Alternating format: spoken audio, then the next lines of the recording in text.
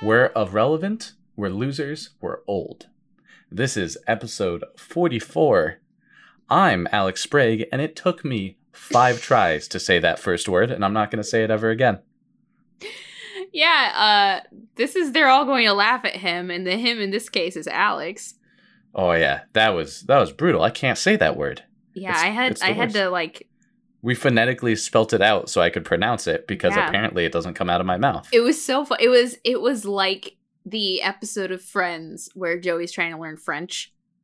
It's the only episode of Friends I can reference. Where Phoebe like goes like sound by sound through a French phrase with him, but when he tries to put it together, he just can't. That's exactly what it was like. I'm Jess Geyer. I don't think I would ever say that word because there's relevant and then there's not relevant, and I think I'll stick to that. You put an IR in front of there and that's just a nonsense word. But yeah, today we watched Grown Ups 2. Yeah, we did. And yeah, we're watching all Adam Sandler and Adam Sandler adjacent films every day for 60 days in a row. Well, we're watching one a day for 60 days, not all 60 every day. That would be impossible unless you had some sort of remote control that controlled time. It could happen. Why are we doing this? Why are we doing this thing? Dear critics, we accept the fact that we had to sacrifice a whole movie in detention for whatever it was we did wrong. But we think you're crazy to make us write a script telling you who we think we are. You see us as you want to see us. In the simplest terms, in the most convenient definitions. What we found out is that each one of us is a brain, and a fighter, and a father, a genius, and a comedian. Does that answer your question? Sincerely yours, The Comedy Club. In other words, does Adam Sandler deserve all the hate? Yeah, that actually fits so well, despite the fact that there aren't like a lot of Breakfast Club references in this one. Although maybe there was a few, because this was probably the most reference-heavy movie we've seen. Yeah, and it took a while for us to like even realize that there were references going on for a bit. Mm-hmm. When they mentioned that they were having an 80s party, which is kind of like the center point of the theme, or of the plot. Although the fact that I missed, like, they were doing a Weekend at Bernie's thing with Nick Swartzen early on, and there was so much stuff going on. They made references to their own 80s movies. All right, I guess Billy Madison wasn't an 80s movie, was it? It was an early 90s. Whatever. It's still an 80s movie. Fuck it. Yeah. Here's the thing, though. This movie was really good. It was. Like, everyone has, I'm going to say it, they have critic's brain. And critic's brain is where you're so smart you can't enjoy things that have some way of putting it down to make yourself feel smart. It was so funny. Did the plot make sense? Not really, but it wasn't supposed to. I mean, it was just a fun movie to watch. There were some problematic moments, I will not lie to you. But if you can get past that and you just want to have a lark and laugh, it had so many of the things that I love in a movie. Yeah, some of, I want to say the problematic stuff, there was transphobia, which is uncomfortable, not great, until David Spade gets angry about it at the end, which is better. Still not great. And then there's some sexual harassment, which is a take on 80s movies. Yes. Which I guess people, like, they were referencing it and kind of making fun of it and saying it's uncomfortable and bad.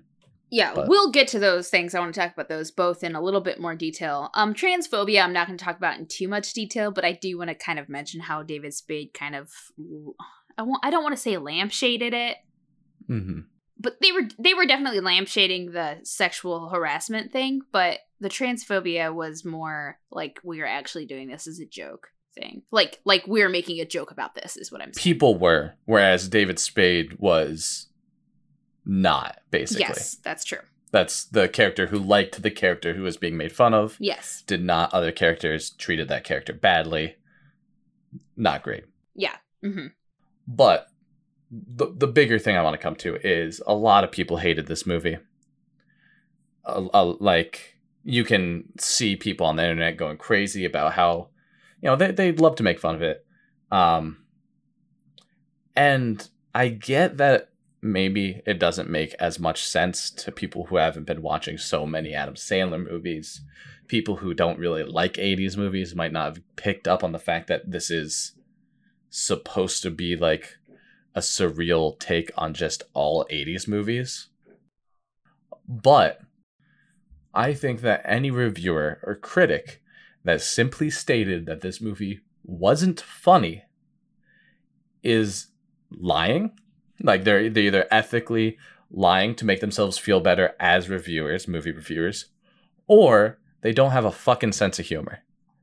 Like, maybe it's not your kind of humor. I get that. Some people aren't into like kind of sight gags or slapstick, or I don't know, they kind of hit on every type of humor for me, to be perfectly honest. Referential humor. And that's fine. You don't have to. But to say it's humorless, like, you're just fucking wrong, dude. Like, I don't get it. Like, yeah. So basically, I don't know what it is. Are they saying that to find these things funny is wrong? I don't know. I think the idea that this isn't funny is outlandish.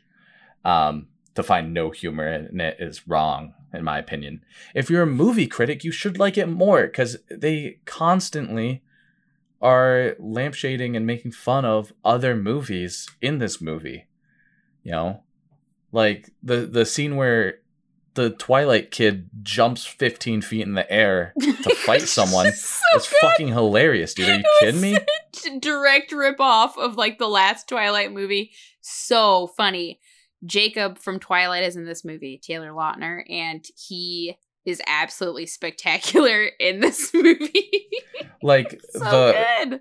The idea of these like frat bros being like a plague that like are they just start chanting kill, kill, kill, and then they start trying to kill each other. It's so funny. And they'll just like randomly start like howling for each other, and then a bunch of them swarm an area, even if there's none in the area beforehand. They don't howl. They go whoop whoop. Yeah. Or well, they don't do the juggalo thing. But you know what I'm saying. It's close to the juggalo thing. Yes. I mean, the thing is, I think a lot of people are taken aback because this is a sequel to a movie that was not fantastical or surreal in any way, and this movie is. Yeah, this movie like wildly wild. And it's because why not? They're making a comedy. They're not making some big heartfelt statement in this one. They're making some small statements about like, trying to plan things out too much might be bad, XYZ. We'll talk about those later. Mm-hmm. But like, I just honestly can't believe people are being truthful in their criticism of this movie when saying it's not funny or it has no humorous movements. I read a review that some guy said he didn't smile in the movie once. Like, what? Yeah, like, are you purposely frowning? Because I could see that. And I do wonder, and this is kind of what I want to start talking about is two things. One is us watching the movies together make it funnier. Probably. Yes. I generally don't think you should watch comedies alone. I'm just going to throw that out there. Yeah, I mean, maybe that's the problem with critics. They probably watch movies just by themselves. I mean, they probably like in a theater, or maybe they're getting a special screening. Maybe that's the problem.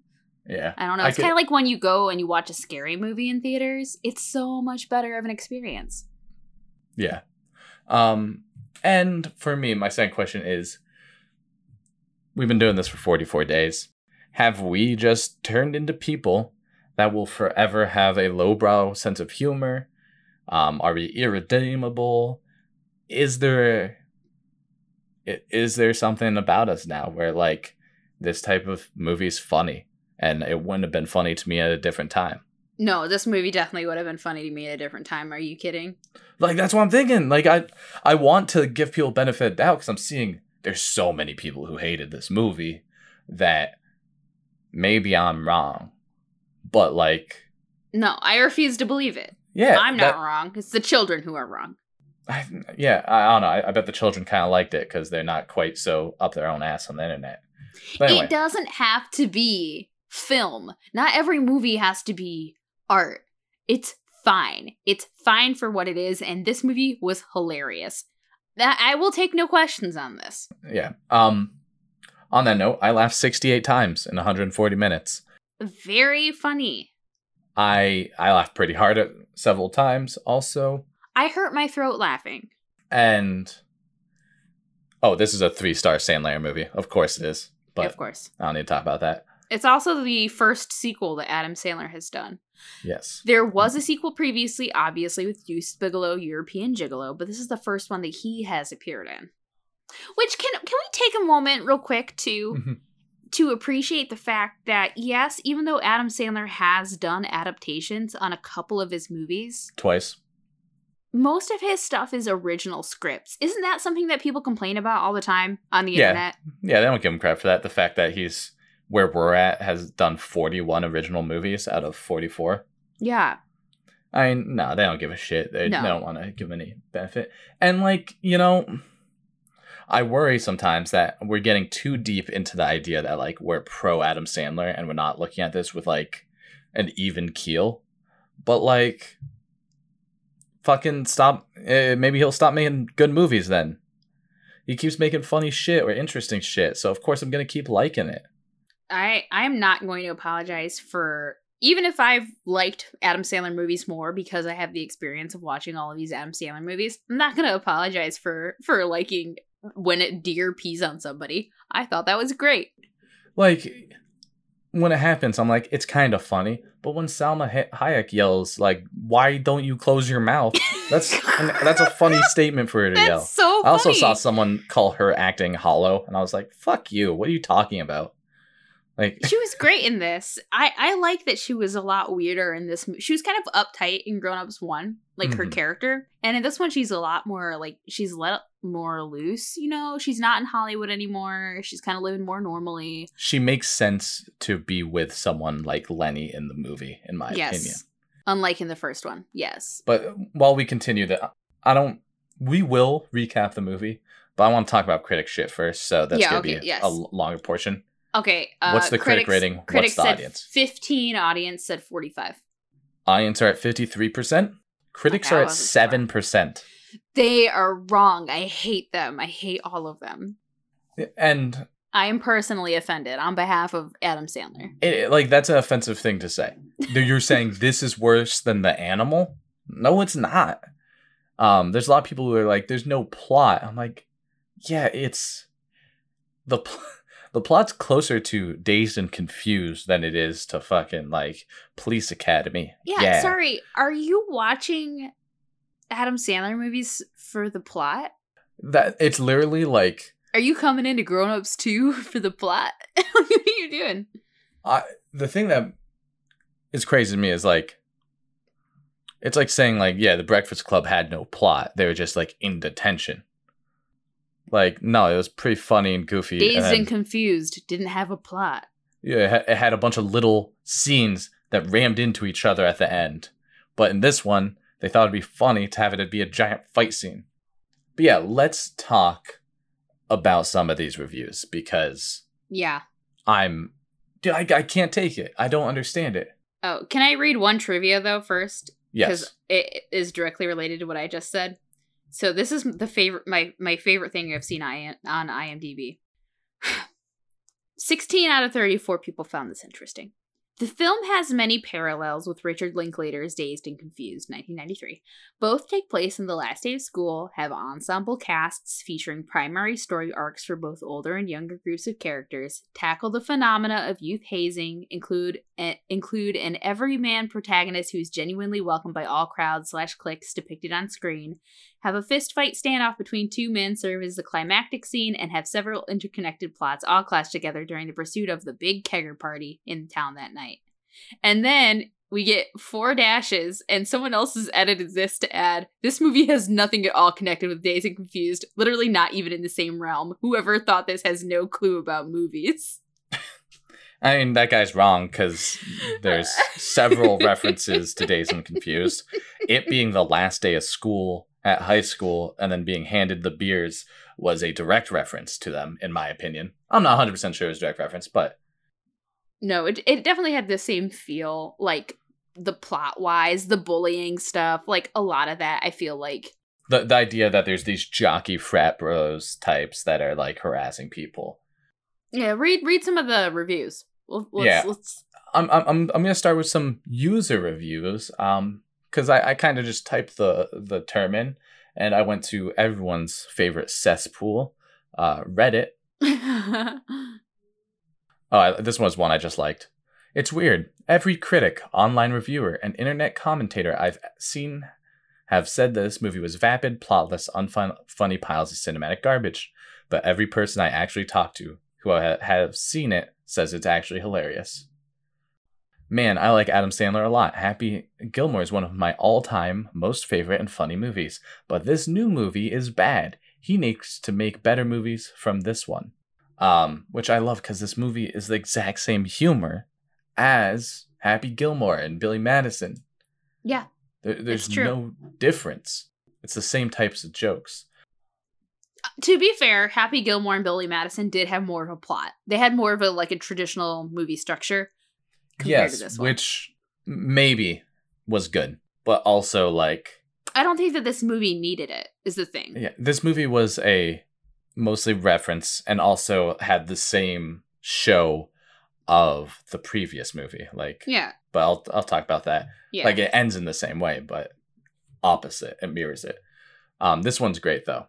I know that I'm extremely late to this thread, but was there ever an explanation as to why his character family in this movie just did the what? Whereas in the first movie that never happened, not once. Just one of my pet peeves about this movie, even though overall I thought it was a decent film. And then there's several people saying it's because they were all SNL leftovers. There's no explanation. It was probably cut. No, it was just some stupid thing they decided to do. It's a reference to Urkel, guys. Yeah. It's a reference to Urkel. They they had the whole family do an Urkel and be annoying and stupid because Urkel sucked and it's not good comedy, but it's kind of funny to make fun of it. And plus, they were making fun of 80s stuff. So yeah, the whole movie was making fun of 80s types of comedy. And then here's what I find. This is a weird review. While I found the what and the burp snort parts of the movie more obnoxious than funny, the Happy Madison gang still pulled off a decent flick. I was particularly amused by the lacrosse stick-wielding frat boys, along with their over-the-top handshake and their no-homo-style homosexual tendencies-based bromance. When did that happen? Yeah, there was no homo stuff with that, actually. Yeah, they don't make any jokes as far as the frat bros go to that.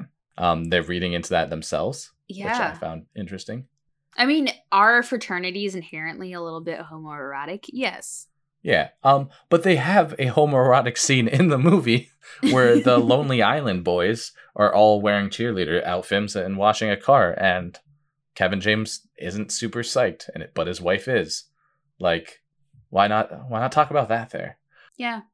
And then someone wrote, I'm no kidding, 13 paragraphs on how to make this movie better. You can't see my face right now, but it's shocked. Please. Are we going to read them all? I'm going to read one. So there's one paragraph that is really shows the type of person who goes on the internet and complains about this movie. Quality control. This movie would have been so much better if it replaced the bottom 30% of the jokes with something else. Perhaps some character development, perhaps a real plot, perhaps some nice scenery or photography, pictures of poop or footage from World War II concentration camps. Anything would be better than the bottom 30% of the jokes. So that person's trying to be funny. My favorite line on this one is, the burp snort, have they no dignity? Have they no self-respect? As Anna Faris said, there's no ego in comedy. There is so much cringe in that movie. The jokes are either hit or miss, and by miss I mean, holy shit, am I really watching this shit right now? To the point where I start wondering whether I'm actually watching a comedy or an artsy movie. And a few more, professional reviews. This is not a movie. This is nothing but Adam Sandler hanging out with his pals and congratulating himself on how awesome he finds himself to be. Now, the main problem with this is the plot of the movie is how Lenny's not as great as he talks himself up to be. Yeah. That's literally his character development in the movie. Like, that's not hard to miss, right? No. 7%. Oh, I like this one from the New York Times. This is pap. Plain and simple. Scattered, raunched light, devoid of emotional resonance. It was Grown Ups too, New York Times. Yeah, like a movie of fools, by fools, for fools. I mean, I'm a fool. Fuck it. Like, I believe that shit. Like, yeah, man. I don't know why people have to take it so fucking seriously. Yeah. Like, that's the thing that bothers me is... and listen to this NPR quote. Grown-ups -2 would be more apt. The fuck are you even talking about, Mark Jenkins? It's not even a good joke. This is what pisses me off. None of them can make a goddamn joke. And I know you don't have to be able to make a joke to talk about a comedy. But, like, if you're not funny and don't have a sense of humor, you probably shouldn't review comedy films. And I don't even think I'm not that funny at all. I can make nerds laugh mostly and drunk people laugh. I got those two down. But, like, come on. Some of the shit they say is just, like, offensive. The movie, again, it's Grown Ups too. If you're going in expecting, like, what's an idea? What's a sophisticated comedy movie I can reference? Funny people? Yeah, if you're going in and expecting funny people that you're going to want to rate in the 20s or whatever critics did. I don't remember. You're going into it wrong. If you're upset that the jokes are lazy or whatever you're saying, you're going into it wrong. Like, can you just, like, sit back and have a good time? You want me to review this or recap it? One sec, I have one more point to make. Here's 2 reviews real quick. Sandler. Noun, a person so indifferent towards your movie-going experience that he seems to go out of his selfish way to decrease your enjoyment. Which totally makes sense, that's why they made so much fucking money on it. And among the slackiest, laziest, least movie-like movies released by a major studio in the last decades, Grown Ups 2 is perhaps the closest Hollywood has yet come to making Ow My Balls seem like a plausible future project. Now, you know what Ow My Balls is, right? Of course I do. It's a TV show they watch on Idiocracy. Now, do you know how many similar gags are in Idiocracy? Like physical comedy and people getting hit in the balls? Oh, like so many of them, yeah. And we laugh at it because it's supposed to be, this is what dumb people watch. Idiocracy has a 76% from critics on Rotten Tomatoes and a 60% by audiences, meaning it's only a 5% difference to how this movie is perceived. Actually, I did the math wrong. Fuck it. I don't give a shit. But, like, this is my issue. I think Idiocracy is an okay movie. The fact that people fucking lose their minds for it, though, shows that if you just say, look how dumb other people are and how smart we are, they'll say the movie's good. But if you say, we can all be fucking dumb together, and look at all those people who were fucking shitty in the last movie that I thought I hated, they're perfectly fine too. They just kind of have different experiences and we just got kind of like hang out and talk to them a bit. But no, that's not a message the fucking elitist critics like, and that's why they don't like this movie. And they can all go fuck themselves. If you're a critic, don't talk to me. All my homies fucking hate critics. Can I tell you a few things that are gonna make you really mad? Yeah, go for it. All right. So I'm just going to read you some of the other comedy movies that came out in 2013. So first one is Bad Grandpa. Saw it. It's really, really bad. Do you want to know what it was rated on Rotten Tomatoes? 30. 61. What? 61%, Alex.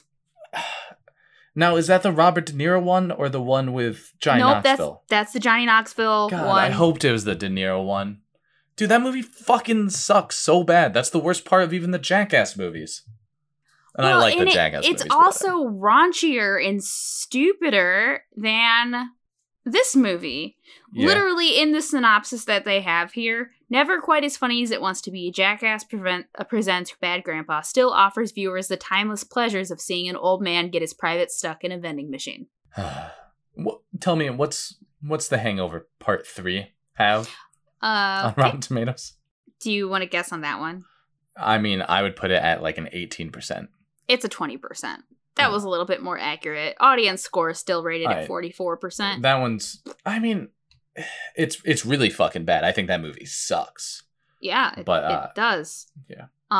Other comedy movies, R.I.P.D. That's not a comedy movie. It's just listed on there. They also listed The Wolf of Wall Street up here. What about Delivery Man with Vince Vaughn? I watched that. I think on a plane. That got 40%. What? That movie's literally one of the worst movies I've ever seen. God damn it, dude. The Internship got 34%. That one was okay, if I remember correctly. I don't really remember seeing it. Burt Wonderstone, actually pretty funny movie, just because I like bad magicians. We Are the Millers got 47%. That's a terrible movie. And tell me, Anchorman 2. That come out in 2013? Yep, apparently. Oh, Alex. What? 75%. How, dude? Certified fresh. Am I losing my mind? Did we see the same thing?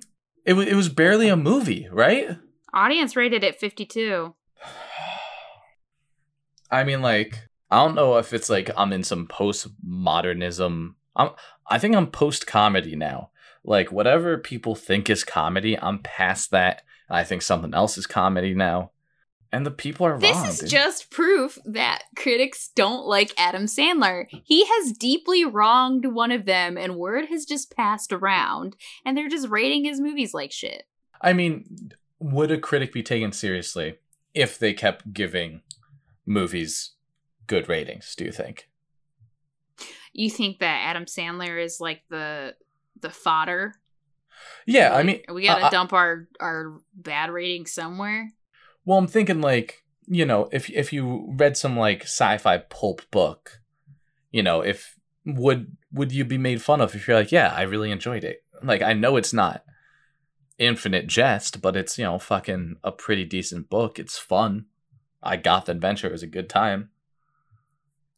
Is there like, I don't know. I kind of, at this point, I'm more interested in the reason. Why does everyone, I mean, maybe they all legitimately dislike it, but I honestly don't believe that. Because movies that are basically the same thing are always rated higher. I honestly don't get it. I know, like, we're just rambling on this fucking fact, and I know no one's watching along with us. Like, if you are, you're a fucking hero, even if it's done way down the line. But I don't fucking get it, dude. Yeah. Like, I'm actually, like, slowly losing my mind. And it's not because the movies are bad. I'm enjoying most of them. They're at least okay. You know, like, I wasn't like, Here Comes the Boom's great. I thought it was like a 5.5 or 6, but... It is like we're experiencing different realities from these reviewers and from other people who are talking about Adam Sandler. And it really does make me question my perception of movies in general. The only thing that I had any affinity for Adam Sandler for before this was Uncut Gems, really.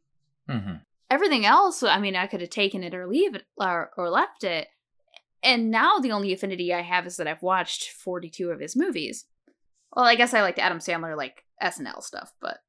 Yeah, I mean, the thing is, for me, it's just like, obviously a lot of people hate this guy, but a lot of people have hated a lot of things I've really liked throughout my life. You know, like, people fucking hate Brussels sprouts, and they're also wrong, you know? Yeah. Brussels sprouts get a bad name. It's, at this point, I'm trying to come to terms with the fact that general audiences apparently do not agree with my opinion. I'm used to that. You know, like, I don't fucking like capitalism. A lot of people don't think that's the right opinion. But I don't know, man. Like, it is strange at this point that overwhelmingly people who seem to do this professionally, like say this is good or this is bad, and they're like maybe literally they're making movies for themselves at this point. And at this point, we're part of the crew because we've seen everything. We get the jokes. And I'm not saying they're like, over people's head or too smart. What I'm saying is like, in-jokes are a real thing. And at this point, like, is it just funnier because we understand who these people are and what these tropes are and where they're coming from? And are they actually so in touch with themselves and not caring about the outside world that the average person can't find this as funny as we do because we understand them at this point? And is that like a really fucked up thing to do, is to like get so invested in Adam Sandler movies that you now understand the like ennui of their fucking comedy stylings? Yeah. I want to recap the plot because we're 40 minutes into this. Yeah, let's just do it because... the Faders have moved back to their hometown, and it is the last day of school for the kids. We're reintroduced to the families, such as when a deer goes wild in the Fader household and is only held off because it has a penchant for the daughter's toy, Mr. Gigglesworth. Kevin James' son, the one who drank breast milk in the first movie, is not very bright. Can't do math, but his parents don't tell him no. Chris Rock and Maya Rudolph have their 20th anniversary, which Maya Rudolph forgot about. And David Spade has a kid he didn't know about who is super scary. And we also learn that Greg, who's Adam Sandler's oldest kid, has a crush on a girl named Nancy Arbuckle. Hey, just kind of table setting. I do want to ask, is Nancy Arbuckle the name of like Garfield's owner's wife now? What? Like, it wasn't Garfield's owner always after Nancy? I don't know. I'll look it up while you recap. Adam Sandler ends up driving the school bus to school that day because Nick Swardson, the bus driver, is on drugs.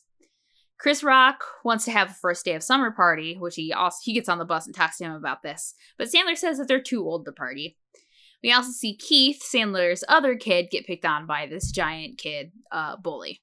Salma Hayek learns that her employee Penny is obsessed with her husband because they dated in 6th grade. In the wives yoga class, we meet a big buff lady who is the center of a bunch of transphobic jokes. John Lovitz also creeps on them and sexually harasses them, and then the real instructor is sexually harassed by the women. But it's okay because he's gay, I guess? That's not true. That's very homophobic. The guys drive the bus to Kmart, and we see some of the villains of the past movie there. Apparently Tim Meadows' son, Bumpty, is going to date Chris Rock's daughter, Charlotte. Sandler also brags about how he could kick his childhood, kick the ass of his childhood bully, Kavanaugh. We also meet the cops in the parking lot, played by Shaq and Peter Dante. Oh, man, good shit. And this is where the surreality of the movie fucking kicks in. Yeah, they give the bus an escort to the dance recital with Peter Dante literally shooting his gun up in the air as people, jump out of the way. And everyone wants to be at the dance recital there because the instructor is hot. And it turns out that she's Kavanaugh's wife. Kavanaugh is played by Stone Cold Steve Austin. And as he should be, Sandler is still very afraid of him. David Spade's kid, Braden, he goes to school on the last day of school. David Spade gives the excuse that he's going to be volunteering at a soup kitchen, but that is a lie. But he convinces Chris Rock's oldest kid, Andre, and Sandler's oldest kid, Greg, to do something that they're not supposed to. So they break into this, quarry that's flooded. Braden says his dad, I already mentioned that he's at a soup kitchen, but that's a lie. They happen upon a college party, and at the same time, so do, Kevin James, Adam Sandler, David Spade, and Chris Rock. But then some frat guys led by Jacob from Twilight confront them. They do a bunch of flips. They're very scary. They summon more frat kids. And they make the older guys jump off the cliff naked. Braden sees this and he's very upset because his dad said he was at the soup kitchen. And the best visual gag is when we see him, he's screwed up his face in anger, and he has a new tattoo because he has a bunch of tattoos. He has a new tattoo that says "The soup was a lie," and I liked that. That was very good. Yeah, that was a good one. Later, after a tire rolling incident, we find out that Braden was caught with a spray paint can, looking like he was up to no good in the back of the SWAT car. Turns out he has vandalized the frat house, making it seem like it was the old dudes, and the frat guys want to kill the old guys now. There's an 80s party that resolves a lot of the plot points. The breast milk kid turns out to be a piano genius. So he's not good at math, but he's a genius at the piano. There are little romances that are kind of resolved. Charlotte, who is one of Chris Rock's daughter, had mentioned earlier that she can sing, and of course, then she has to end up singing. I hate those kinds of plot points. That was the worst part of the movie for me. Yeah, it wasn't great, but Salma Hayek, who had been talking about wanting a fourth kid this entire time, and Sandler has been like, no, I don't want a fourth kid. I guess I should have mentioned that. It's kind of a main plot. She's pregnant. So it makes, like, she feels really bad that Adam Sandler doesn't want to have a kid because she's already pregnant. The stud muffin yoga teacher fixes Mr. Gigglesworth, and Steve Austin is confronted by Sandler, who's trying to, like, show his kids, like, how you stick up for yourself with a bully. Because his son's being bullied. Yeah. I don't think you mentioned that. I did earlier on the bus. Sorry. At the party, he's also being bullied, but... Yes. Steve Austin lets Adam Sandler pretend to frighten him. Like at first he says, like, hit me in the jaw and I'll go down. And then he kind of changes it to act like he's afraid because he doesn't think that anyone would believe that he'd be able to knock him out. And he does this to look good and to help him look good in front of his kid. He says, like, you would do the same for me if it was my son. And it's actually true because in Grown Ups 1, we saw that Adam Sandler did let the other guys win the basketball game. Yeah, because he wanted them to look good in front of their kids.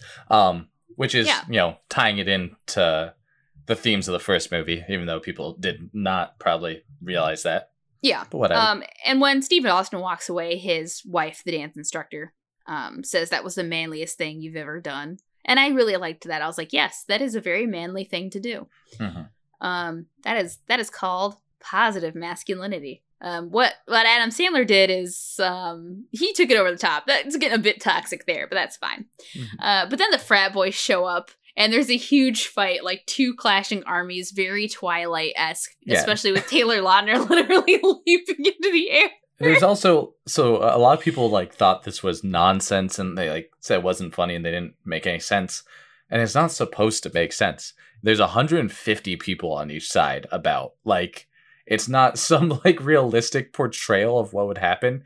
It's just goofy. It's a spoof of this idea that, like, so many 80s movies finished in this giant clash of battle for, like, no fucking reason. You know, that's what, so like, funny. Revenge of the Nerds did that a bunch, right? Like, there's all, whatever. They're all dressed in 80s costumes because it's an 80s party. So you get to see, like, there's a great Tim Meadows and Chris Rock both show up at the party dressed up as Prince, and they show them both punching a guy, like both together punching the guy in a great Two Princes reference. Yeah, so they're punching a guy, and every time they hit him, he'll turn 180 degrees over and over, so he's just spinning, and it's like, Two Princes Spin Doctor reference. So funny. And, like, fuck you, they're not thinking about the movie. That's a complicated reference to set up, is this fucking Spin Doctor, whatever. And this fight is so funny to me. It just, like, it's one of my favorite things is just, like, ridiculous fighting, like gratuitous violence. I mean, it's part of the thing people loved about Anchorman. Yes, exactly. Like, I love that scene in Anchorman too. Yeah. Yeah. The first Anchorman, not 2. Yes. Also, in addition. Adam Sandler gets clocked and knocked out by Taylor Lautner, who does, like, a spin kick ninja style thing. But the little daughter saves the day by luring the deer with Mr. Gigglesworth again and having it crunch on Taylor Lautner's balls. And then all the frat boys run away. Mm-hmm. And then the guys, both the, like, Kevin James and Adam Sandler crew, and also, like, the Tim Meadows, Jonathan Loughran crew, they get together at Kevin James's mom's house, and they look at baby pictures and laugh. And then Adam Sandler goes home, and he talks to his baby in Salma Hayek's belly. The end. I like, there's a bunch of, like, little vignette things that I didn't even mention in the movie, but it's very slice of life of this little town, and it's done on purpose because it's not supposed to be like, look at these characters and how they develop. It's supposed to be referencing the differences between like the 80s themes and allusions they're making throughout the entire movie and like the newer comedy and such. But they keep it directly in the 80s stuff. Even things of like frat bros pulling up on a high schooler taking his driving test and like throwing him a beer and them being like, hell yeah. And it's like even like an 80s looking beer. I know that's like a weird statement, but like they're not even drinking like new beer. Yeah, it's like a retro beer can. Yeah. Because, you know, drinking and driving happened all the time in the 80s movies and stuff. Something that, you know, Adam Sandler constantly says is a bad thing in his movies. Yeah, I mean, the movie was just, there was so much like 80s references, plus it was the 80s party, and that does really have to do with the theme. It's the same theme from Grown Ups 1. It's about, you know, regressing back to your childhood and just letting loose and having fun. And they're teaching kids not to plan too far forward with things. Yes. Because it just makes you stressed out and negative. You know, they very quickly decide on a party. It shows like the son's planning on being in football and then he breaks his leg so he can't. So like, while it's great to make that plan, you know, things get in the way. So you can't plan for everything. They make several references to that. Yeah. Like the unplanned pregnancy. Yes. Mm-hmm. And how it doesn't mean it's a bad thing. Yeah. And the Kevin James' mom in the final scene, like second to final scene, says it very blatantly. Like, don't plan things out too much. Let a little surprise in your life. You know, and I think it's probably one of Adam Sandler's personal philosophies too. I think that's probably a philosophy of a lot of comedians, especially comedians that started in kind of the improv-y SNL type thing. Yeah. Yeah, it's not super deep, that one. But it does make sense for what they're saying. Oh, yeah. You know, it shows also people, and it's a theme throughout the whole movie. Like, Chris Rock character is a cable guy, and he shows up at 3:59 because his cable slot is from 8 a.m. to 4 p.m., waits for her to go to the bathroom, puts a sticker that says, sorry, we missed you, and rings the bell and runs. And it's like making a joke about someone just sitting there waiting on someone for their entire day. Well, you know who that was. Yeah, it's his grandma, be, or right? Yeah, his mother-in-law. It's his, yeah. But, like, there's other stuff of, like, this son worrying about asking a girl out, and he's afraid to do so. And he's been, like, trying to talk himself into it. And Adam Sandler's like, well, don't worry too much about it. Just, like, give it a shot. Just, like, try this. And if it works type thing. And there's a lot to be said about that mentality of not stressing tiny things and kind of just, you know, you shouldn't just hope things work out when it's important. But, like, a lot of people over worry very simple things, in my opinion. Yeah. Then again, I'm good at dealing with stress in high stress situations, so I guess I'm not the person to make that a saying. You have here too, I think it's a good theme to touch on right now, just because we were talking about like looking forward. Let's also talk about looking back again with the 80s. So you have this written down that the 80s had a ton of problems and wasn't so great looking back, but still fun to think about. What do you mean by that? So, you know, they make a lot of reference to the fact that nostalgia is good. At times, they really enjoy hanging out and thinking about their past. But they also constantly talk about how, like, we're old and we're losers now, that whole thing, and we're irrelevant. And I did look up and read it off the screen. Oh, nice. But the reason they're saying that is because, like, yeah, they don't necessarily fit in with kids, and they don't want to. They kind of reminisce a lot about the partying they used to do and how it was a good time. But they show, like, through Nick Swartzen's character that, like, he's developed a lot of problems due to his reliance on, like, drugs and alcohol, something that is bad, and how pretending like you're not moving forward in your life is also bad, using the character Higgins with David Spade. Its overall theme, like, if you try to stay stuck in the past, like all the enemy characters did in the first one, your life turns out kind of shitty. Yeah, move out of your small town. Yeah. That was a kind of weird thing where the frat guys constantly say you're all going to be stuck in this small town and be fucking losers forever. And they're being like overly jerks about it. But they're saying it to someone who left the town and was successful and then came back later. And that's a bit weird, that whole idea. Because I think you move out of your small town, that's always better. And they show that these guys didn't really fulfill what they wanted to do. Because when they're trying to fight back from that, they're like, I own one of the best auto repair places in the area. And I'm a cable guy. I got free cable for life. And Higgins works part-time at a go-kart track. Like, it shows their lives didn't reach where they wanted them to. But it also shows that, like, that's not necessarily the worst thing. But at the same time, it does kind of suck to be scooping ice cream when you're, like, middle-aged. I mean, yeah. Unless that's your passion, then go for it. But it's obviously not a lot of people's passion. Yeah, I don't think that there are a lot of job opportunities in this town, except, even the police force is only 2 cops. Yeah, and they 80s the cops up by having them randomly shoot into the air a lot and pull their guns as jokes. Uh-huh. Which normally, when they first showed Shaq pull a gun on them as a joke, I was like, I don't really like this. But then it shows, like, Peter Dante's hammered, skiing off a roof while shooting his guns in the air, yelling, "I am the law." Yeah, and also, like, Shaq gets drunk and falls asleep in, like, the playhouse, and then when he sees his brother Tim Meadows being noogied, he, like, breaks out of it and then literally launches the dude over the house, like... Yeah, he throws a man, like, 100 feet in the air. Yeah. But this movie doesn't make any sense.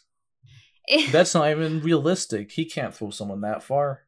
I still think that this is a very Adam Sandler thing to do, to make cops all bumbling idiots. Yeah, I mean, it's the only way cops are acceptable in a movie is if they're fucking idiots.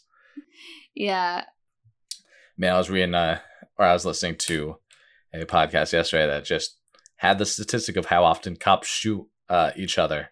Is that Behind the Police by Robert Evans? Yes. Good series. Go watch it. HCAB.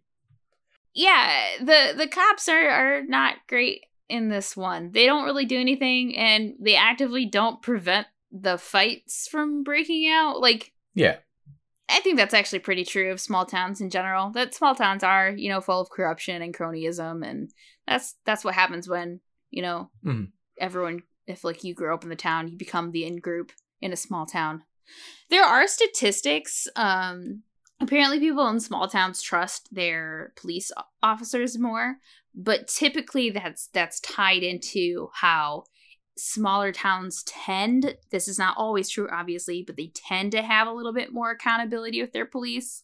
I would be willing to bet that there are some other factors, like how a lot of small towns are primarily white, but...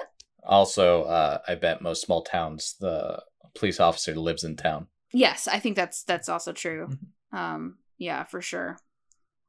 But yeah, so, like, this movie is a farce. It is farcical. Apparently people don't really like that anymore. I'm still big on it. This movie in a lot of ways reminded me of Top Secret, weirdly enough. Oh, yeah. It's obviously not the same.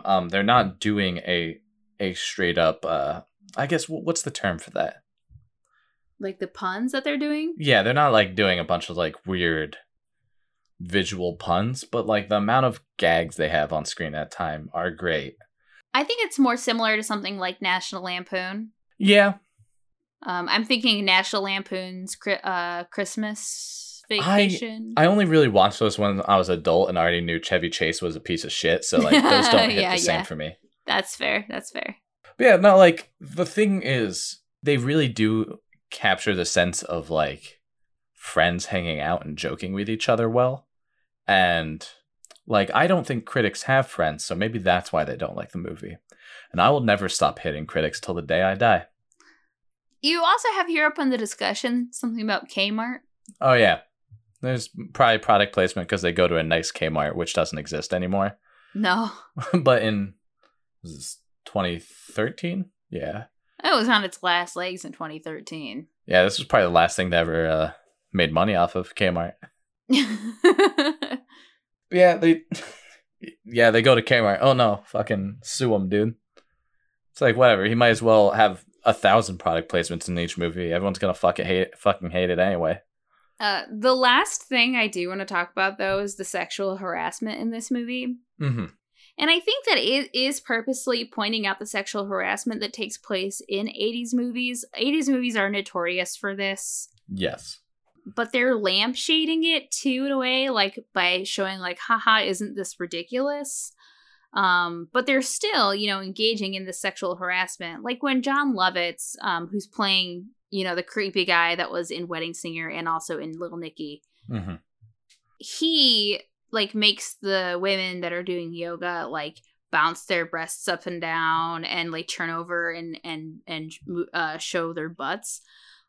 But the movie is still doing that. So we're still looking at it through that lens. Mm-hmm. And then they turn around with the yoga instructor, and the women essentially do the same thing to him. And I know that they're trying to show, like, the parallels between that. But then they also brush that off as it's okay because he's gay. And like I said before, that is very homophobic. You can't just sexually harass a guy. If you're a straight woman, listen to me right now. Stop sexually harassing your gay friends. Don't. Yeah, it is not great and it's strange. But, like, I feel like they kind of combine, I don't know, it's showing all bad. Because later, that same guy is hit on a lot by Nick Swardson, who's wearing a Boy George costume and is slowly taking off all his clothes. And then when they fight some frat guy together, Nick Swardson says they make a good team and then goes in for the kiss and he just walks away. And then Nick Swardson accidentally kisses a dog and the yoga instructor throws up. But I forgot the yoga instructor threw up. That was so funny. But yeah, there's a few things with that because there's like this girl stalks slightly Adam Sandler and like makes advances on him that are uncomfortable, and he doesn't even understand it's happening, which is interesting. Yeah, but Salma Hayek is still jealous of it, though. It's kind of weird. Whereas Adam Sandler thinks, the yoga instructor is maybe fooling around with his wife. Yeah, that he's a threat because he's attractive. When in the meantime, like, everybody's staring at the dance instructor's boobs. Mm-hmm. And I mean, they're making, it's not handled super well, but like it shows that everyone is susceptible to this type of behavior, including like Kevin James tells his wife that like he looked at the dance instructor and then she's like, I don't care if you look at people, everyone looks, it's not a big deal. Like she doesn't say it, but she's like, I sexually harassed my yoga instructor earlier. And then in order to prove she was okay with it, she pulls into like a cheerleader car wash, and then Lonely Island guys end up washing the car and like rubbing their junk on the window. You gotta love it when Bobby Moynihan is like rubbing his boobs on. And like it's a funny scene, and it shows the like literally it's kind of a bait and switch, but it's showing like, oh, you think it's gonna be an 80s sex romp where like a bunch of girls show their panties and tits here, and then it's a bunch of dudes, and our reaction is like, oh no, but like, they're making fun of that fact that that's what you expect because they're doing an 80s movie. Yeah, I don't actually, I'm not going to give them too much credit here. I don't think that they were doing anything super progressive by doing this. No, it's just using the same joke, just reversing the narrative. Mm-hmm. But no, I don't think it's super progressive. What I think it is like they're turning 80s references and like themes on their head a bit. So they might not be saying the greatest thing out of it, but they are saying like, you expected a bunch of girls to wet their t-shirts and show it on camera, and we're not going to do that because it's not the 80s anymore. The one thing that I don't think that they handled well, and I think that they were making jokes at the expense of a marginalized community, is with the transphobia. Mm-hmm. The woman in the buff woman, she has a character name, something Kitty, like Beefcake Kitty. Yeah, Beefcake Kitty. She's super buff. The person who plays her is a bodybuilder. I mean, she's ripped. Yeah. But she's constantly, like, made fun of her. Like, her character's made fun of. They keep calling her a man, saying that she has a penis and things like that. And that's inherently, it's both misogynistic and transphobic. Like, women can be buff. Women can be super strong and buff. That's totally fine. And making fun of somebody for being really buff and saying that you're a man is also transphobic at the same time. And they're just making these jokes because they think that is funny. I don't think that they're trying to do anything like, I don't think that they never end up critiquing, the main characters are doing this, like the wives are doing this. Yes. Now there is a scene where, because David Spade is romantically involved with her, at the end, like someone calls her sir or something like that, or a man, and then David Spade kicks them. I think he kicks them, and says, like, that's not a man, that's a woman. It's my woman. And I was like, yes, you go David Spade for that. But they never address it really, and I just wish they had cut the transphobia out in general. Yeah. To be fair, she's also dressed up like Hulk Hogan in the last scene, but she's still she looks like a woman. There's no denying that she's a woman. Not that you have to look like a woman to be a woman. But yeah. It doesn't play well. No. It's not great. And I don't think they did a good job with it, but I would say it's jarringly bad. I think the worst scene by far in the movie is the yoga scene. Yeah. And that's unfortunate because I do think the women in this movie are very funny. And, you know, they actually had more room to be funny, I think, in this one a little bit. Mm-hmm. But I didn't necessarily like the scenes that they got a chance to be funny in.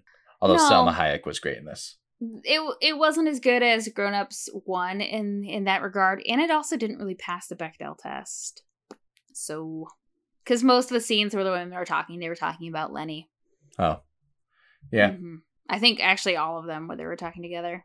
Yeah, I was thinking of when the daughters talked, but I guess they were probably talking about dating. Yeah, they were. They were talking about dating Bumpty. Fucking, I can't believe people didn't get what Bumpty was. He even has a ridiculous name on purpose. Oh, gosh. Anyway, do we have anything else to say about this movie? No, a lot of things in this movie were named after Mario characters.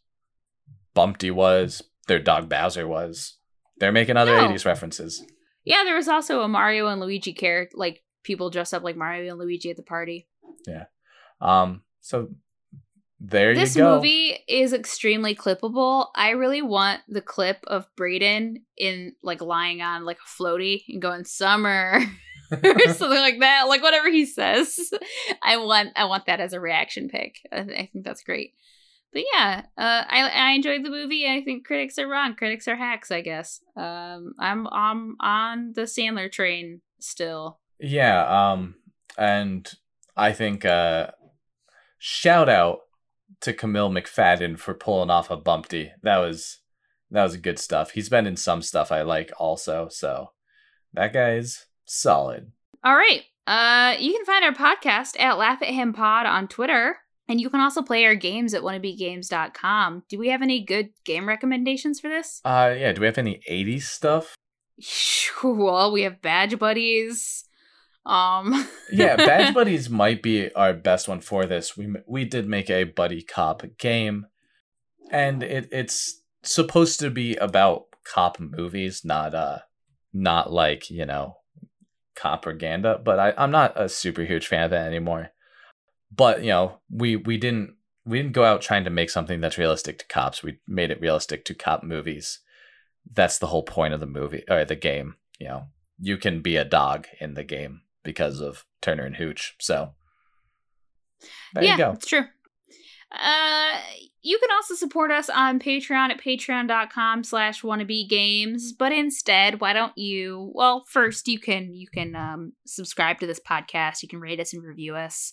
And you can share this podcast with your friends. Tell them that we liked Grown Ups too, and listen to our defense. Piss some people off. I like Jack and Jill also. I want people to hate watch or hate listen to this now. Apparently, because that would work. Me too. Yes. I want to shout out the one person on Linux listening to this. I don't know how you get it on Linux, but good work. Good job. The other thing I want you to do is to donate to bhlegalfund.org, and you'll be supporting the Black Hills Legal Fund. That your money will go directly toward getting indigenous activists in with Keystone, South Dakota area out of jail for protesting on their land. Yeah, it's a good cause. Do that. You can see me tweet about, well, what am I tweeting about today? It's all Black Lives Matter stuff, I feel like, today. At Joska. And you can see me tweet facts about Adam Sandler at Kitty Crusade. Do you know someone tweets about Adam Sandler every 30 seconds? That's food for thought. Wild. That's absolutely wild. And that person is me. I'm the one who tweets about Adam Sandler every 30 seconds. And I always hashtag it. Hashtag take my wife, please.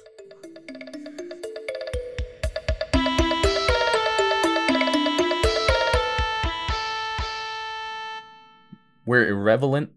Nope, not the right word. Let's start. I wrote that word wrong, so I pronounced it wrong. Okay. Was it? Irreverent. No, that's what I wrote. But that's not the... Oh, irrelevant. Okay, now I'm ready. Okay, ready? One, two, three. We're irrelevant. I said it wrong again, right? Or did I Yeah. You said it wrong. Relevant? Irrelevant. Irrelevant. Relevant. Irrelevant. Is that it? Irrelevant? Irrelevant. Irrelevant. Okay. 1, 2, Okay. 3. We're irrelevant? Motherfucker. God damn it. We're irrelevant. Why can't I say that fucking word, dude? Think of it like elephant. Irrelevant. I'm fucking losing it. Relevant? Irrelevant. Irrelevant. What the fuck? No. Holy shit.